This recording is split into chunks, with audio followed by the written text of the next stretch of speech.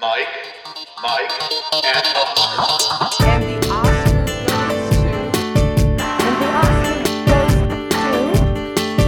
the Oscar goes to. And the Oscar goes to. And the Oscar goes to award season recaps week. And the Oscar race checkpoint.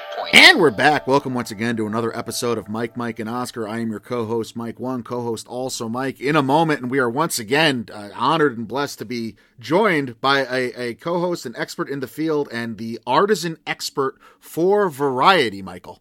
Yeah, Jazz Tangcay returns to us once again, one of our favorite conversations of every year now, we hope, to talk about costume and production design, to talk about makeup and hairstyling, to talk about a bunch of categories, original song, a lot on the undercard. We go movie by movie, we go category by category. She is the Artisans editor, senior Artisans editor at Variety, Mike, and she's one of the best in the business. Yeah, absolutely, no doubt there. And she is also one of the people responsible for Variety's Artisans Awards ceremony, something that they had last year and they will do again this year. It'll take place at the Santa Barbara Film Festival. Monday, March 7th is when the film festival is and when you can expect the Artisan Awards from Variety. There's no better time to talk to Jazz right now. We have the MUAs coming up this weekend, actually tonight if you're probably listening to this on Saturday, as well as it's the Oscars road. And we love talking about the undercard and the technical categories as is. So, like Mike said, definitely one of our favorite conversations, one of the most insightful conversations we have every year. Yeah, follow Jazz at Jazz T on Twitter, Jazz T21 on Instagram. Subscribe to Variety's awards newsletter. Subscribe to their film production newsletter if you want to get daily updates about what she's doing. Or just click on Variety because she's posting like 9 pieces a week. She's so prolific. It's so brilliant. We knew she was a rock star back at Awards Daily. It was no surprise that Variety scooped her up, and she's just been doing so much awesome work. SAG-AFTRA has her as a regular interviewer and certainly a Q&A moderator. She's also done a ton of work for the International Documentary Association, which I'm a part of, and Film of Independent, Mike. She's on YouTube. Just go and you can look at every interview she's been doing that's been publicized there from all those associations. And guys, she's you can listen to her as a regular on the Awards Circuit podcast at Variety alongside Michael Schneider, Janelle Riley, and Clayton Davis. Without any further ado, like we said, one of our favorite conversations of the year, the Artisans conversation. Jazz Tangcay of Variety. Enjoy, guys. We'll see you on the other side. Joining us once again here on MMO, one of our favorite conversations, talking all things Artisans, Jazz Tangcay of Variety. Jazz, thank you so much for joining us once again. Oh my gosh, thank you so much for having me. Very excited to be back. Jazz, it's happened multiple times this past year where Mike and I say during an episode, and our fans know this, like, we have to ask Jazz this question. Mm-hmm. And if you didn't answer it in like an upcoming, post or piece that you do for Variety, you'd like 9 a week. It's unbelievable how prolific you are. We've tried to stash them in this episode. So there's like a bunch of burning questions here. And we really appreciate you coming back. Let's do it. Bring them on. All right. So, like, one of the biggest things you said all year that everybody took notice of, and you used the word that brooms do, the action of a broom. I'm not going to say it right now and jinx it, but you said that Dune could be dominant. After you saw it at the fall film festivals, you were sky high with your praise about Dune, and you've been continuing to cover the film. Just last week, I think you did a huge Q&A. Obviously, 10 nominations later, Beyond Picture and Screenplay, 8 of those nominations. Out of those 8, 6 of them, Las Vegas has Dune as the betting favorite. So I'm wondering, what your relationship has been with Dune for this award season. And I'm wondering if you think it could still have that Mad Max Fury Road type of night at the Oscars. So the first thing I'm going to address is the Denis Villeneuve missing. He released a beautiful statement the other day, which I thought was, he is one of the nicest and most humble filmmakers out there. I've moderated so many panels for this film. I feel like I've been going on this journey with them. And so to that, I was, that was a snub or a miss. I don't want to use snub, but that was a miss I did not see coming at all. And I don't think any Oscar pundit saw that. It was like, okay, maybe Spielberg misses, maybe Del Toro misses. I really do not know anybody that had him missing. So the fact that it got in everywhere else he's very happy for it. I'm so happy for it. And to your question about, my journey, my relationship with this film, what's fascinating is that every panel that I've done for this film, most of them have been in person, safely, may I add. There's always been over 100 people there. Saturday at American Legion Outpost, there were 135 people, all vaxxed, tested, blah, blah, blah, with a panel of the artisans without Denis there. And I was asking, I'm curious because this film came out in October. It's been released on IMAX twice. It's, they could have seen it on HBO Max. They're still coming out. And they're seeing it 3 or 4 times. So that to me says, okay, there is a love. And, it's not the movie going public, right? It's critics, it's guild members, it's voters. That to me still says that this film could do really well below the line. And, and I think, my colleague Clayton Davis said it was like, the fact that he missed Oscar could push him for a DGA win. And I really can see that happening. I think editing is still, Joe Walker's, he's never won an Oscar before. It is, it is a masterclass in the crafts, whether it's editing, production design, the cinematography. Greg Fraser is the cinematographer for Batman. Greg Fraser also is the cinematographer for Dune. And I do love Ari Wegner. But every time you walk into Dune and you see that on the big screen, you're like, holy, insert swear word. This is like, incredible. So, yes, that is my thing with Dune. And I'm still, and score, Hans Zimmer. I mean, my God, what he did with that. I mean, it certainly is this technical marvel, and we share your miffedness at Denis missing, and it's been one of our biggest talking points here. I personally don't understand how a director can be so hands-on with one product and be the composer of all these technical aspects and not get the recognition. I mean, just as an aside, if you had to speculate, do you think it was just a case of he was so obviously going to be nominated that when people were filling out their ballots, they wanted to spread love out other places, and it was just one of those cases where maybe he missed because of that? 100%.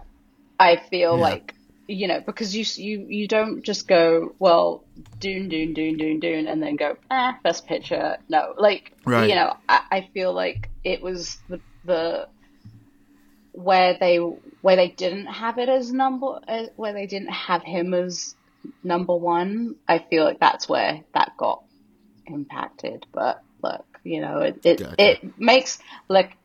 And to be fair, Drive My Car got such a crazy,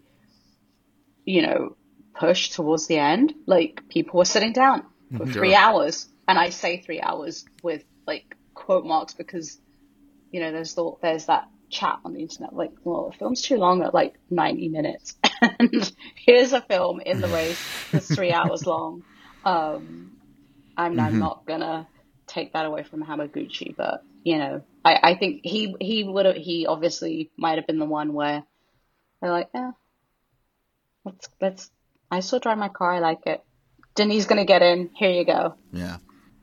Gotcha. I mean, I guess along those same lines, do you find in talking with the below the line and the craftspeople specifically, this is kind of a two-parter, but do you think you mentioned how Dune was released in IMAX and it was released a couple times on theatrical, but obviously it did also play that simultaneous release with HBO Max. First of all, what is the tenor you find when talking with the people, the crafters below the line? Are they I don't want to use the word resentful, but it's the first one that comes to mind when they hear that the simultaneous release, the day and date release is going on with streamers, seeing as they put so much time into their craft and they know not everyone will see it on the big screen. And does the fact that Dune is this epic blockbuster, do you find craftspeople pay more deference to it and praise it maybe more because it does have the blockbuster budget, and it does have, they are able to maybe do whatever they want in terms of budget wise, or at least able to do more things budget wise than with an independent product when it comes to the crafts? I mean, I don't think there's that resentment. I think there's a lot of admiration for it. Like whoever I speak to, at when we used to have events or whatever form of in-person things we had, there always was an admiration for that. And yeah, I mean, in terms of like, how they should, like honestly, I'll be honest though, I haven't really asked Joe Walker or like Greg Fraser of like, so how was it to see your film on like the back of a plane, like on a 4-inch screen? My thing to that, and I will speak for myself, is that, if a film is great, like it does translate. I know it's a cinematic experience, but like I could watch that film on a flight from LA to New York and still see the marvel and hear the marvel. Granted, you'll have headphones on, but I mean, obviously Denis wants people to see it on the big screen, and every time I've done a Q&A with him and he sees people like seeing this film multiple times, he's always so gracious and so thankful that they take the time to come out. I mean, they were coming out at, when Omicron was running riot. Right. And yeah, he was just grateful that people wanted to see it on the big screen because they didn't have to, right? Well, I know it's kind of a fun part of the job and spreading the movie love, and you really got me hyped to see Dune, another movie you really got me hyped to see, and I really regret not seeing some screenings of this, having some chances. But Cyrano, you wrote some awesome pieces on Cyrano. You made me miss a homeland I've never been to in Sicily. There with a lot of the interviews you were doing with the production designers, etc., makeup artists, etc.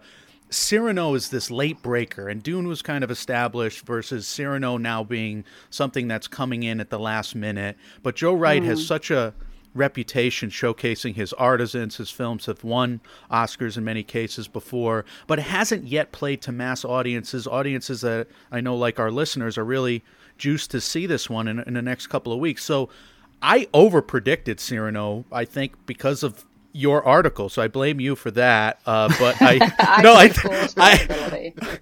can you help like preview Cyrano for us with the audiences? And I do encourage them to read your pieces on it. And I'm also wondering what you think of MGM and how they played it with that late release date.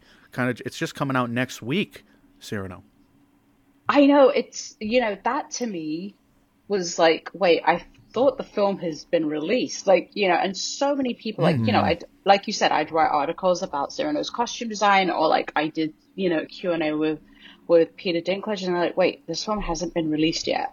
And I don't want to point fingers. I genuinely think, people went into Cyrano and were like, oh, it's a musical. And I feel like that almost was a strike against it, because there's this, and I'm totally going to contradict myself now, but like there was this whole, oh, okay. And then instantly that barrier goes up. And if you have that barrier, getting it down is very difficult. Other people have went in with a completely open mind. We're like, oh, it's a musical. I'm so here for it. And so by the end of it, you are in love with Peter Dinklage. Right. You're in love with Haley Bennett, and you're completely in love with that production design, that costume, all of it. And I think that could be the disconnect. And I just think it's a general like, oh, can I see it? When can I see it? Like, where do I see it? And I think maybe that had a little thing to do with it. But also, having said that, MGM did a great job. They got screeners out. Like, there were screeners out early. Right. Maybe people couldn't figure out the tech. Maybe people don't have a DVD player. I don't know. Because sometimes getting those screeners up and running is not easy. But yeah, that's my thing on. I'm saddened for Cyrano. I'm kind of saddened again this year by we've high-fived about Ruthie Carter's work in the past, and I'm saddened by that snub in the costumes side of it, but I'm also heartened by the Coming to America, makeup and hair nomination on the other side. So we're kind of talking about movie by movie and campaigns and how these studios have worked it. Amazon kept Coming to America in the conversation for a long time. That movie was released last March, almost a full year ago, and they still have it getting nominations and many of us picking it. So on the flip side of Cyrano being such a late breaker, what do you think of Amazon and Coming to America and keeping movies like Cruella or Coming to America kind of in the race for so long? I mean, that is no easy task. Like, we talk about Respect, coming out early and, is that why that missed? But I totally think Coming to America was such a loved movie. And I think, it's available. Like, you could literally go into, Prime Video and turn it on and there it was.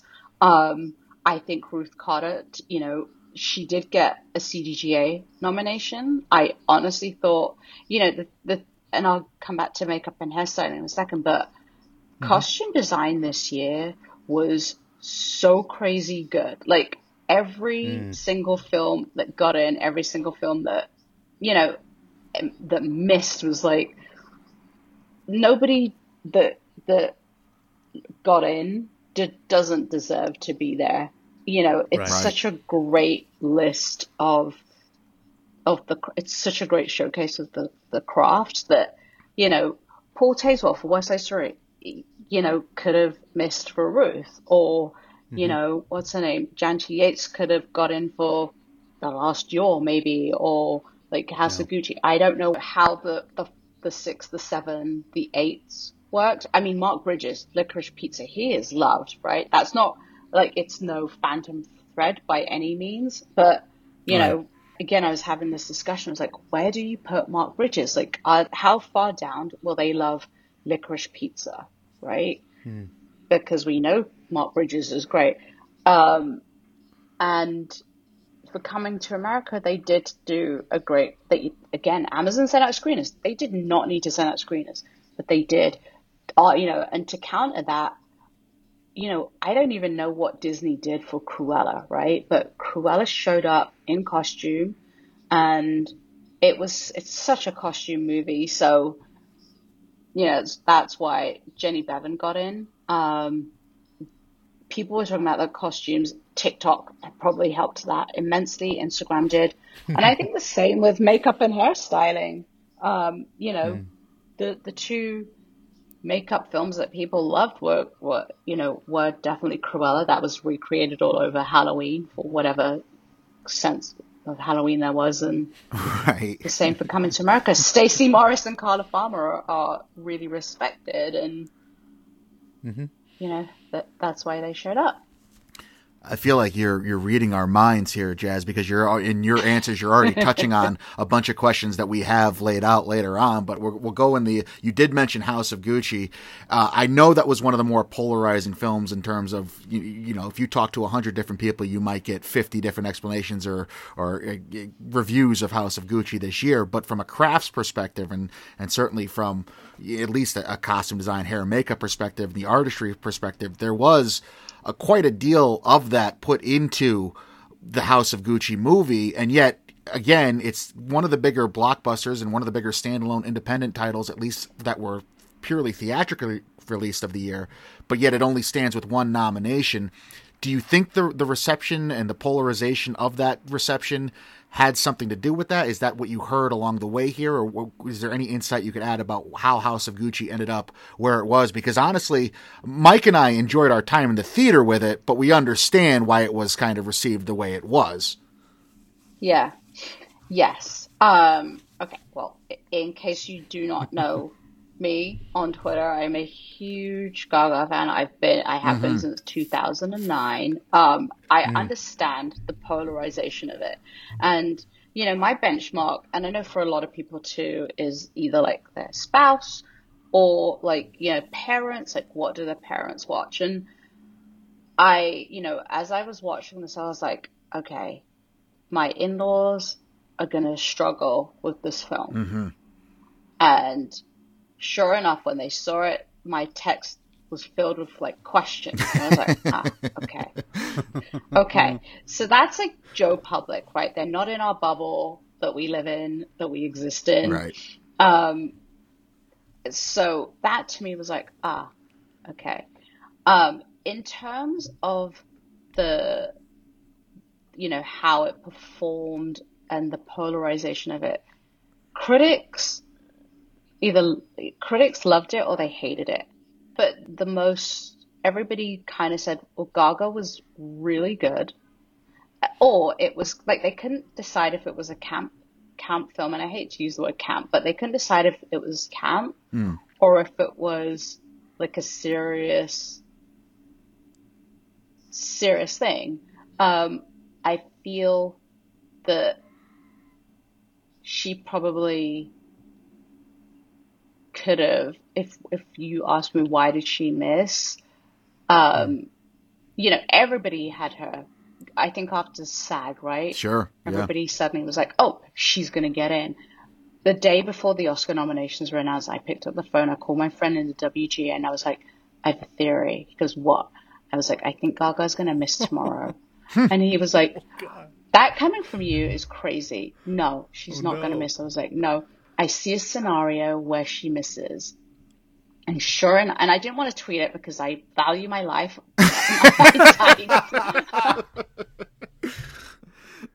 And it's like, I value, you know, like, I don't want people Googling stuff. Like, they know where I work. So, like, I'm not going to put this out there.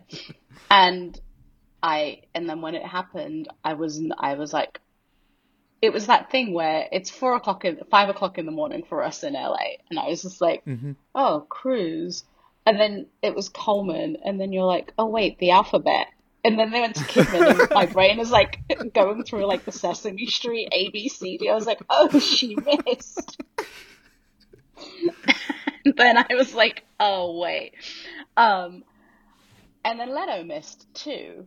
So I think it goes back to the Denis thing. I think people are like, oh, she's definitely going to get in now. She's definitely going to get in. We'll give it to like Kristen Stewart or we'll give it to Penelope Cruz, Penelope Cruz, God bless her soul. She was here. She was doing all those Q&As during Christmas, the Christmas break.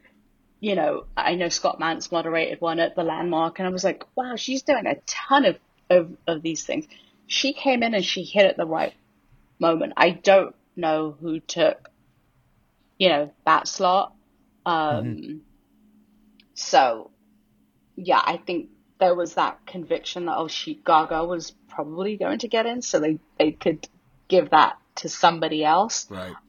To supporting actor, I think J.K., you know, being the Ricardos, J.K. Simmons, I don't think many people saw him coming in. Right. Or like we had him and then we're like, nah, it's just going to be Nicole and Javier. And I think J.K. or Jesse like probably took Jared's slot. It makes the season fun, but it also like it's the ecstasy and the agony of rooting for this and the ups and downs of the momentum. And like you're saying with Parallel Mothers, the late push there, Sony Pictures Classics knowing exactly what they're doing with Penelope Cruz and Iglesias and getting them in. Like Nightmare Alley, for instance, to kind of bring this segment to a close with the movie by movie thing. Nightmare Alley has this late push where, I mean, it delivers the goods in terms of the artisan categories. The production design, Guillermo's Carnival, it speaks for itself. When Nightmare Alley comes back with a vengeance, kind of with the black and white cut and getting back in theaters and all the events it does. Mike and I are wondering if West Side Story is going to come back kind of late March here, because these, especially these 20th Century Studios, Searchlight, these Disney properties, they know how to play this season. They've been there, done that 1,000 times. God, they're good at it, right? And West Side Story, our last guest mentioned that it's coming out on Disney Plus at the beginning of March here. It may have this comeback narrative, and that dress. I just keep when I think about this season, I think about these categories. Yes. That DeBose dress that just popped with the red underneath. I don't even know what you call it, but it just, my caveman brain went crazy. It was one of those things where, you just get goosebumps.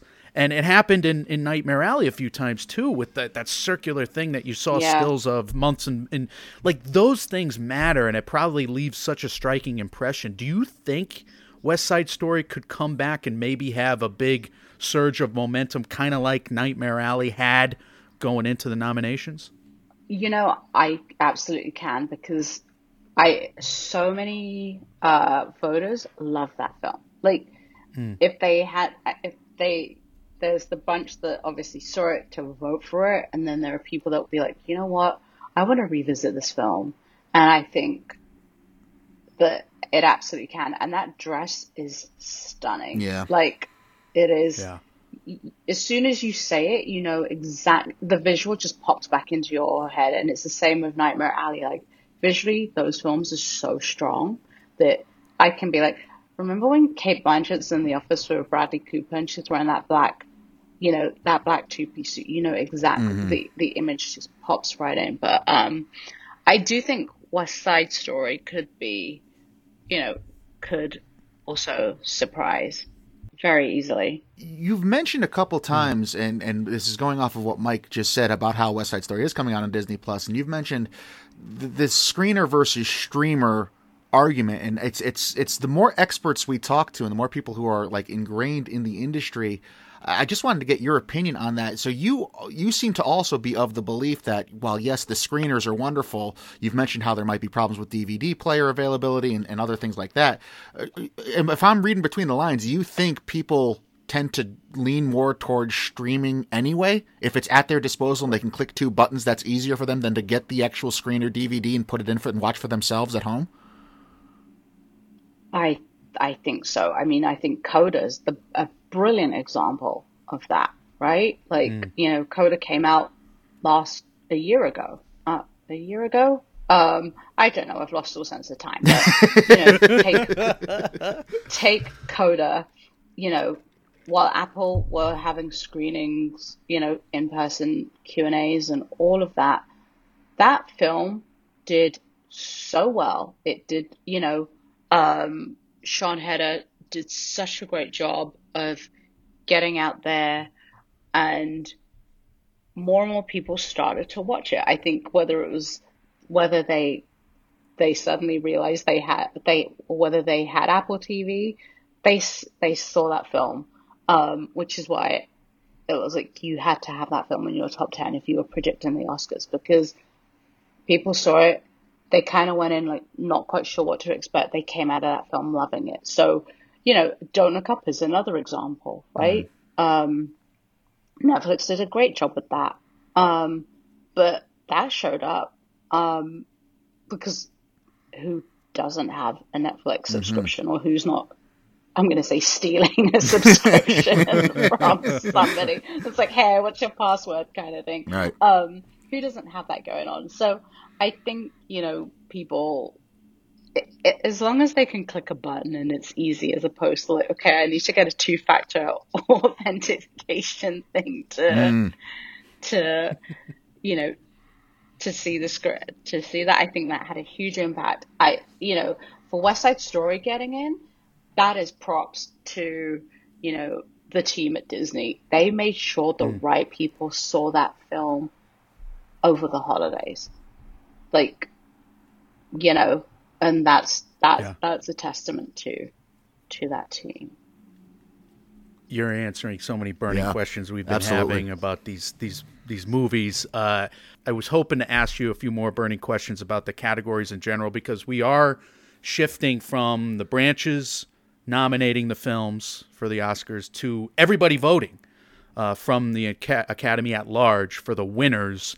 So I'm afraid some of these questions may seem a bit cynical, but they're also they could be romantic. I don't know if they're cynical or romantic. It could go either way. And I'm wondering if this one might be romantic, because I think people get swept away when you're shooting on location. When you're shooting on location at a Spencer and those German estates, and Pablo Larraín gets the drone shot or helicopter. I don't know what he's, but it makes you marvel when you watch the cars pull in, etc., of the royal family, to House of Gucci, and it feels like a Bond movie around Europe, and they're going from real location to real location, and it's just blowing you away, to obviously the real Gucci on display there. I wonder if films like that get dinged because they're just using the real thing.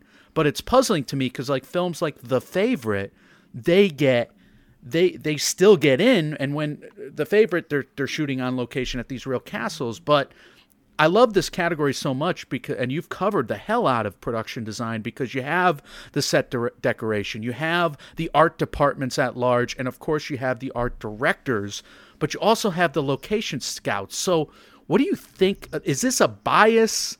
Is this something that is a disadvantage to some movies when they shoot on location? No, I totally don't think it is. I think it's, it is a showcase of the craft, right? Because when you shoot on location, you're dealing with natural, you're dealing with the elements. Like, you're dealing with, oh, well, we've got to shoot this. And I'm going to use In the Heights, right? Remember that film that should have gotten a ton of Oscar awards love, and then, Right. Twitter happened.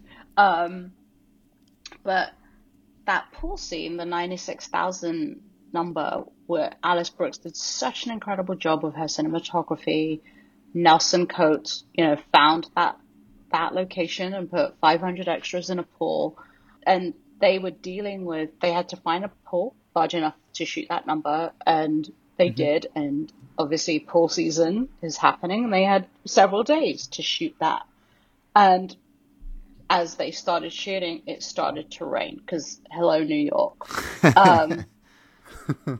But so they were fighting to find like moments where there was a break in the clouds to get that in.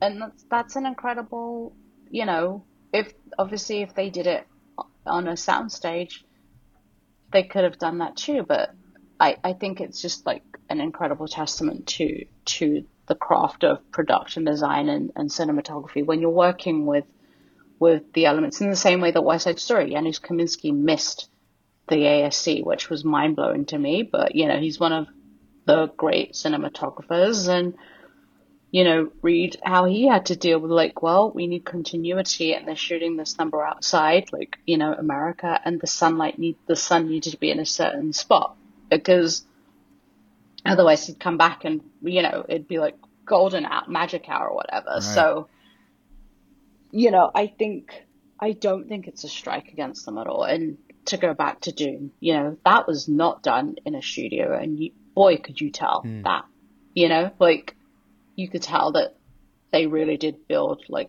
can never say the word, ornithopter or whatever the hell that flying dragonfly is. And they really put that on a hill somewhere in Jordan, and that was not against a green screen. Truly, I echo what you said. It does look stunning when you're not doing it against the green screen. You could obviously tell. You've made allusions to a couple times as well during this conversation the power of social media, let's say, especially when it pertains to the crafts. And you mentioned TikTok earlier. I'm very, very curious how you personally view TikTok and how the industry, people you've talked to, view it. I mean, the power of TikTok can't be denied. And I think the article that you just co-wrote alongside John Burlingame and Chris Williams talking about the original song category, it was why Encanto specifically went with Dos Oruguitas over we don't talk about Bruno, and again, your colleague Clayton Davis provided a little more clarity with that with his interview with Lin-Manuel recently.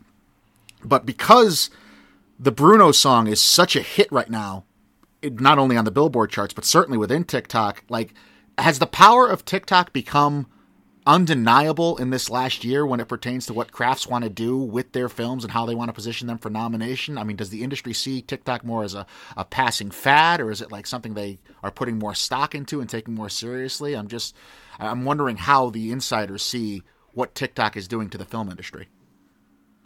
I see it as a potential, I think it's still being looked at, right? Mm-hmm. Because, and to go back to the Emmys, right? Bridgerton, the album that was up for, and I forget if it actually did end up getting nominated in the end. So Bridgerton, not unauthorized, it was music inspired by Bridgerton. Mm-hmm. That album did so well, and it started on TikTok. Right? Ratatouille was a TikTok musical, right? Yeah. In the running for that. So I think the industry is starting to see the power of TikTok, right? And then taking us up to We Don't Talk About Bruno. As soon as that film landed on Disney Plus, We Don't Talk About Bruno became this crazy sensation, bigger than Let It Go. Like, you never thought Let It Go would ever be, knocked off its throne, right. But it did by this song because of the power of TikTok. It then went up on the Billboard charts, blah, blah, blah. We know why it didn't get, and Lynn has said this so many times. It's like, Dos Oruguitas is like the heart of the film. Right. Like that song is, yes, We Don't Talk About Bruno is the catchiest one. It's the one that everybody knows. But when you're talking about songs that like really encapsulate the story, that was it. So I don't, I understand why Disney did it. I think more and more people will start paying attention to it. And I wouldn't be surprised if, in a year or so, there'll be there'll be TikTok things like, how we do Instagram Live. I think more and more people will start getting, you'll start seeing more things show up on TikTok in the same way that influenced makeup. Like, look at hair and makeup over Halloween. Euphoria is huge on TikTok, that makeup. So I definitely think TV is paying attention to it. I feel like film will probably catch on to it. I don't know. And it'll be used as an influencer thing as opposed to like a campaign thing. But who knows? I got to get over my oldness and just get on TikTok myself. Right? Power. I'm not a dancer, but anyway, people don't want to know. Jazz. Two more questions. I got one about makeup and hair, and Mike's got one about costumes. And thank you again for doing this. Makeup and hair. Speaking of the viral videos and the viral marketing and how these things can sweep up kind of film Twitter in general, this year's makeup and hair category seems to be over-capitalizing on what's won the category in the past. Like when Megyn Kelly, Charlize Theron's transformation happened and those picks went nuts for Bombshell, or when Christian Bale went full Dick Cheney, or going back to Gary Oldman and Winston Churchill. Like, this category typically has maybe one nomination where you have this bodysuit, face prosthetics transformation that carries the day when the whole Academy is voting on it. This year, we have 4 nominations, and we have Cruella with the black and white hair and all that viral marketing. I don't know how you parse through this category in Vegas. Vegas is having a hard time. Right now, Tammy Faye's the favorite, but Dune's right on its heels. What do you think the Academy at large is going to do with makeup and hairstyling with all 4 of these? Stellan Skarsgård in the big bad costume from Dune, Yeah. Eddie Murphy and Arsenio Hall doing what they've always done, making us laugh, Coming to America, all their costumes. And then, of course, you have Paolo and Tammy Faye Baker. Yeah. I mean, ultimately, it is about the craft, and they do love those transformations. Um, which way they go, guess what? Saturday night is the Makeup and Hairstyling Guild Awards. So Muaz. I would say look there as a start, and then you can probably maybe get an idea of which way it's gonna go. Right. I do feel maybe Cruella could surprise. Right. But there are a lot of good stories there too. You've got Stacey Morris and Carla Farmer, who did come into America, who, last year, Mia Neal and Jamaica Wilson became the first black women to win in that category after so many years. Right. So they would follow. Then you have the Gucci story with Frederick Aspress becoming the second Asian American to be nominated in that category. Kazuhiro has been nominated, is the only other Asian American to be nominated and to win. So I don't know, are they going to go for the story because they do like a good story, or are they going to go for the transformation? So, Yeah. or are they just going to go for, well, Cruella is such a makeup film. This is what we're gonna pick. I don't know, but I guess right now, if you were to be like, Jazz, we want you to pick one, I might say Tammy Faye. And the reason I say that is then I wonder if it will tie in with Jessica Chastain winning. She is overdue, and she's the only one to have. That's the only one to have the makeup, hairstyling actress tie, and that sometimes correlates. So it makes a lot of sense. We'll see. We were speculating heavily about that very thing in our last episode, so it makes us feel good that we're not talking too crazy. It was an expert like you is weighing in and kind of validating our projections there. So that makes a lot of sense on this end. I feel better. Yeah. Yeah. I had a long question to get you out of here, but we're running up against time, so I'll condense it and I'll look towards the future in next year's Oscars and say, just ask you this. Marry Me has to be nominated for costume design next year, right? If you're writing about how that was a 95-pound wedding dress that J-Lo was fit into by 5 people. As much as I love that film, I do not think it's gonna get it. I feel, I feel no. No, you don't think you That think is it my- needed to be 100 pounds for a wedding dress for her to get I nominated? think for it absolutely All right. needed to be 100 pounds. I think it needs to be handmade and designed too. That was an off the runway. So I see. All right. Well, Jazz, thank you so much. yeah, this was a blast. We Oh love my God, talking to thank you. It's you one of our so favorite much. conversations every year. We cannot thank you enough for giving us part of your time. oh my gosh, thank you so much. That was so fun. I'm glad we made that happen. It's funny, when I emailed Jazz about setting up this interview this time, I jokingly said to her, and we hope you join us again, because every time you're nice enough to grace us with your presence, you raise our prestige like about 7 levels. And it's not a joke. It's dead serious, because she's awesome. And I think you just heard again why, dear listener. She definitely raises the ceiling of Mike, and Oscar. There's no doubt about it. I do want to, again, if you guys are not following Jazz Tangcay on social media, you're missing out. Jazz T on Twitter, Jazz T21 on Instagram. Obviously, if you're reading about production design, costume design, the artisan categories like we talked about, you're reading Jazz's work because she's posting a ton of it out there. She's posting a ton of great stuff. If you're clicking on Variety, that's who's writing that. If you're not noticing, it's Jazz Tangcay almost every single time. She's doing wonderful work. And if you want to get hyped about movies, if you want to know like how'd they do that, Jazz is probably posting on it all year round.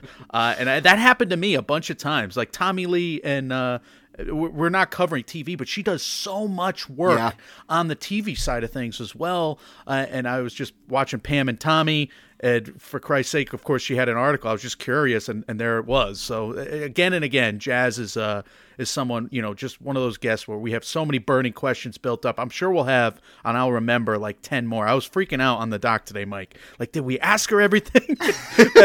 I'm sure we did not, because there's just so much stuff. But she also answers a lot in what she posts, so that there's always that as well. Like Scott Yeager, Jazz is someone we could probably talk to for hours on end and just, talk their ear off. Definitely. But cannot thank her enough. Again, the Variety Artisans Awards ceremony, which Jazz is a major part of, will take place at the Santa Barbara Film Festival Monday, March 7th at 8 p.m. Be on the lookout for those. Be on the lookout for the MUAs later tonight if you're listening to this on Saturday the 19th, as those will be big players in letting you know what might happen on the Oscar stage with all these below-the-line categories. Otherwise, Mike told you where you can find and follow Jazz's work. If you, dear listener, would like to find and follow our work, you can do that, as well as leave us any other thoughts, comments, questions, or concerns you have about anything we do here in the MMO Empire. Our social medias our social medias are Mike, and Oscar on Facebook and Instagram, at MM and Oscar on Twitter, Mike, and Oscar at gmail.com, and on Reddit. We are available wherever you hear podcasts. And if you're listening to us on either the Apple Podcasts or Spotify app, if you would be so kind as to leave us a 5-star review. If you appreciate what we do for Oscar season, we would appreciate you doing that for us. Michael, let's tell the good people what's coming next. We're taking a little bit of a right-hand turn away from Oscars coverage for at least one episode because we need a little palate cleanser, and then we're going right back into Oscars stuff, and let's have some words of wisdom to end on. Well, the words of wisdom are easy because it's follow Jazz Tangcay. The what's coming next part is a bit of something that we've been having production meetings about, and I don't know if we should do the Mike, and Oscars yet. We're thinking that we're going to lean towards the Mike, and Oscars at the end of next week, because we can't have the Mike, and Oscars in April, can we? We did this last year. It was too late. Yeah, it was. We kind of just threw them aside. So yeah. So I think we should do it. You're making a good point. Yeah. Sooner than later. Anyway, the Mike, and Oscars are coming. We've been building up to it forever. We've been goofy about it in the last year, and I think we're going to be goofy about it again, and we can't help ourselves. Next episode, though, we are going to bite into a movie I'm very afraid of, in Texas Chainsaw Massacre. You and a certain the best buddy of yours who are just getting me into this. I'm very afraid. It's been getting killed on Twitter all day, too. I was looking before we hit record. It's been, people are just, talk about a massacre. Which probably makes it more interesting for you two. Yes. And we're going to tie you to the back of the truck and drag you by your ankles along. That's how this will go, and I can't wait. I'm so scared, but we have to do it. Taking a little detour, we will be covering Texas Chainsaw Massacre. Swell is on the line for that and on the hook for that, so it was one of her demands, to be honest. She texted me and was like, I'm coming on for Texas Chainsaw, and I was like, oh, okay. You got it, Amanda. We got to do it. Look forward to that. Look forward to the Mike, and Oscars, and look forward, as always, we're in the throes. We're in the heat of the sprint here, so it'll be all Oscars and award season from here on out, as it always is, and we're even going to have some Oscars talk at the top of that episode, even though it will be a Texas Chainsaw episode. There's going to be some Oscars talk with Amanda, as she's going to come back on and weigh in with the demographic thoughts, and it'll be kind of a follow-up to the last time she was on with the conversation she and I had. So all Oscars all the time, even when you're covering Leatherface stuff. That's how we kind of do it here on Mike, and Oscar. But guys, when reality sucks, you can come talk to some experts with us, some of the best in the field. And once again, our thanks to Jazz Tangcay for joining us once again. We are Mike, and Oscar, trying to make award season year round without the stuffiness. We will see you all very soon. See ya.